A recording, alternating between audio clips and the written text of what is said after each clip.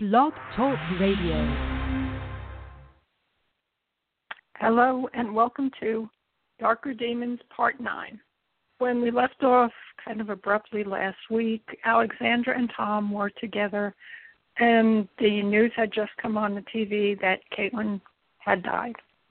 And since I kind of cut it off in the middle, I'll start from the beginning of that part. Caitlin Jensen, the widow of Judge Harley Jensen, died early this morning. The cause of death has not been released. In another bizarre twist to this already strange story, we have learned that Jensen confessed to single-handedly murdering her husband. The confession came in the form of a letter mailed to police shortly before Jensen's arrest. Handwriting experts have confirmed the letter was written by Jensen. In it, she claims full responsibility for her husband's murder. I acted alone out of jealousy and anger. Alexandra had nothing to do with the murder of my husband. They were never involved in an affair. I was. I am in love with another man, and his rejection of me was too much. I thought once my husband was gone and I was free, he would come around, but I can't live like this. I can't go on. The note continues explaining how Jensen had kidnapped Dumont and kept her prisoner in an abandoned warehouse with the aid of two unnamed accomplices. It becomes more rambling and incoherent before finally ending with an apology to Dumont. Authorities believe Jensen wrote the note, mailed it, then took an overdose of medication prescribed for depression before police arrived at her house Wednesday morning. An autopsy performed on Jensen confirmed massive amounts of the drug were present in her body at the time of her death. Detective Thibodeau, the officer in charge of the investigation, confirmed all evidence pointed to Jensen acting alone. When he was asked why Jensen had not simply confessed when she was questioned, he answered, "Who knows? She was a seriously disturbed woman who had thrown everything away for a man who didn't want her." Authorities are still searching for Dumont's body. However, they now believe she is alive and possibly in hiding. They have dropped all charges. According to Detective Thibodeau, our investigation is closed and Miss Dumont has been exonerated. If she would like to come to the station and tell us her version of events, just to wrap this whole thing up, we'd be happy to speak with her. Alexandra is stunned by the announcement. Jake had nothing to do with it after all, she says joyfully. That's all you can think of? Jake? This is crazy. Don't you realize Jake is the man she talks about in the letter? You're still hooked on him, aren't you? Wishing she could give Tom a different answer, she tells him, I don't know, maybe I am. I'm sorry. How can you just forget everything that happened? Think about it. How did Caitlin manage to kidnap you and hold you in that hospital if Jake wasn't helping her? How did she manage to control your mind and create those hallucinations? Don't you see this is some kind of game he's playing? I'm sorry, Tom, but I know there is some explanation for everything that happened. Disgusted and speechless, Tom walks out without even bothering to close the door. Once Tom has left, Alexandra attempts to write a note of apology. Deciding it will only make matters worse, she tears it up. Instead, she simply writes farewell on a sheet of stationery. I do hope you fare well, she thinks. You deserve to be happy. She opens the door to Tom's bedroom and locates the ring holding the key to her apartment. Stopping in the doorway, she is overcome by sadness. Thinking she might be making a mistake, she almost turns around. Then her mind is filled with images of Jake, and she walks away. Still seething, Tom arrives at the convent gate. He rings the bell, and Rosalind appears. Hesitant to open the gate to a stranger, Rosalind asks what he wants. He says he is a friend of Alexandra's, and he would like to come in and talk to them about her. I'm sorry, but we don't really allow any visitors, she tells him. Begging her to reconsider, Tom explains that he believes Alexandra is in danger. I know she has enemies, he says. I just want to help. Finally relenting, Rosalind opens the gate and leads him to Claire's office. Alexandra's sense of relief leaves her breathless. It has only been a few days since the beginning of her ordeal, yet she feels a lifetime older.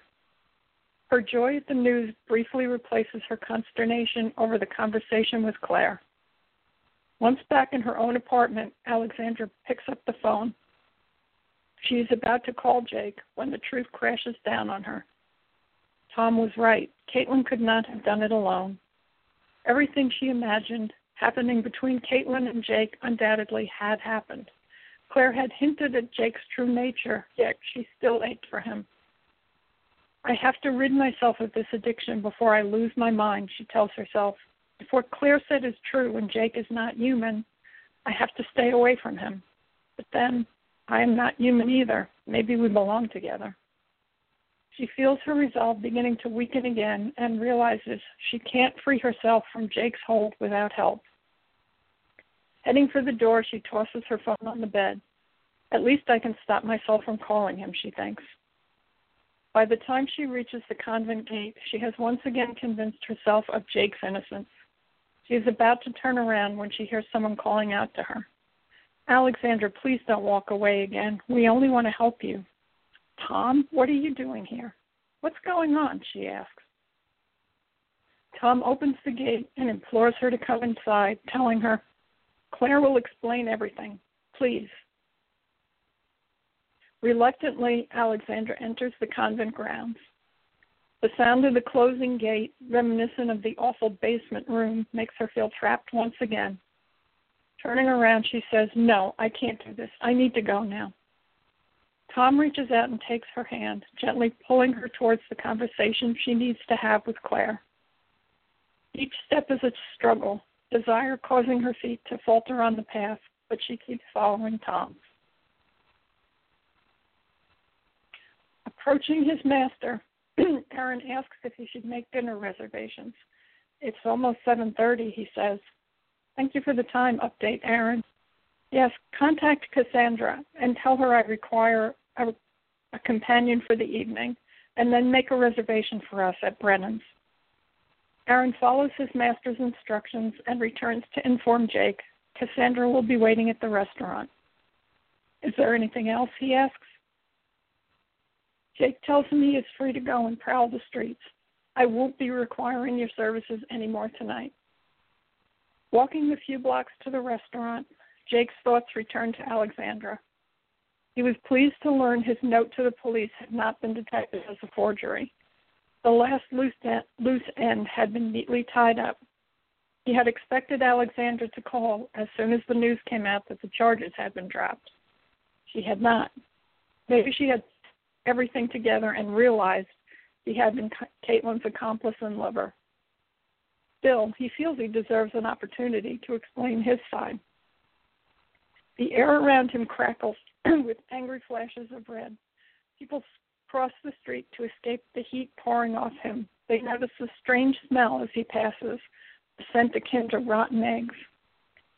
Cassandra is waiting for him in front of Brennan's. He grabs her with such force her head snaps back with an audible crack. His lips find her neck, leaving a red mark that will take months to disappear. Nice to see you too, Jake, she says. Let's skip dinner, he snarls. I find I have no appetite for the food they serve here. Grabbing Cassandra's arm, Jake forcefully guides her back to the house on Royal Street. Slamming the door behind them, he pulls her body close. She pushes him away, telling him to be patient. They have all night. Suddenly, Jake's desire rushes from his body, leaving him cold and shaken. He turns on Cassandra, ordering her to leave. He moves towards him, touches his cheek. What's the matter, Jake? Afraid you're not enough of a demon to satisfy a real woman, she taunts. Enraged, he grabs her and forces her to the floor. He tears her clothes away and uses his teeth to gently pierce her naked flesh, tiny bites meant to arouse. Cassandra is groaning, begging him not to stop. His bites grow increasingly violent. His teeth are ripping her flesh, making terrible wounds. Terrified now, she tries to force him away, begging him to stop. Barely able to control himself, he pulls away from Cassandra. Trembling with rage, he tells Cassandra to go to the upstairs bedroom and put some clothes on. Then get out before I kill you, he says. Cassandra does as she is told and gets dressed. Storming out the door, she mocks him, asking, "Where's your beloved witch? Has she lost interest in her pet demon?" Springing after her, Jake reaches the door 1 second too late. Cassandra's gone, racing down the street. He lets her go. The heat of the day has been broken by a series of thunderstorms, leaving the air in the courtyard sharp, almost cool. The sun hasn't set, but the canopy of trees create a false twilight. Candles are lit along the perimeter and on the table. Pouring a glass of wine for each of them, Claire raises her glass and tilts it towards Alexandra. "A toast to the truth," she says. Alexandra is filled with nervous energy. Her skin feels taut, stretched to the breaking point. Her hands won't stay still. She gulps down her wine and tilts her glass towards Rosalind, wanting more.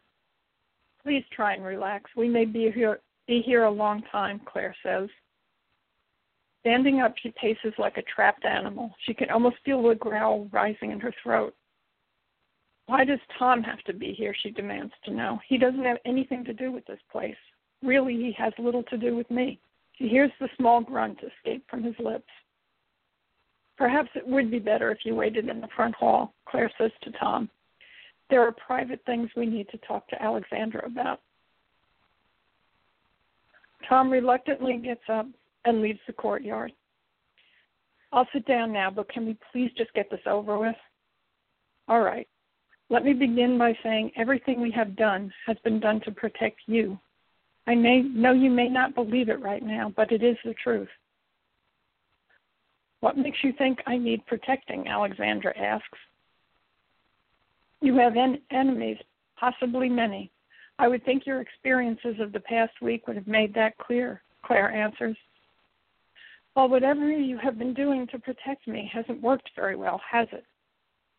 Alexandra says, casting an angry look at Claire. Claire continues, "That is probably true. We have always had your best interests at heart, however." Alexandra lets out a sigh of exasperation. "You know what they say about good intentions."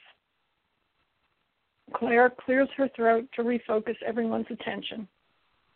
"If I may continue, your mother, Lorelei, also known as Marie Laveau," Claire holds her hand up as she sees Alexandra preparing to interrupt. "I know you are having trouble believing it. She was, however, your mother. We are all far older than you realize." Standing again, Alexandra says, "Stop being so cryptic. Come to the point. Who or what are we?" "We are beings who came here when civilization was young. In the early days, the earth was home to many incredible species. Most have now faded into legend, becoming extinct as humans spread across the planet like a virus. Some are trapped here, as we are. We are witches, wizards, warlocks, demons. Humans have many other things for us. We inhabit their nightmares, appear in their myths. They fear us, yet most claim not to believe in us, as if we are something they can disbelieve out of existence. We are the Anantan, the first of our race to travel here, lived in what is now Spain, near Gibraltar." Claire pauses in order to give Alexandra time to absorb what she has just learned. "Go on," Alexandra says. Claire continues, "Your mother was one of the eldest of our race. She was known by many names: Nefertiti, Cleopatra, much later Marie Laveau. When she died, people knew her as Mary Dumont. The tomb of Marie Laveau is empty. As you have always been told, your mother died 32 years ago, on the day you were born."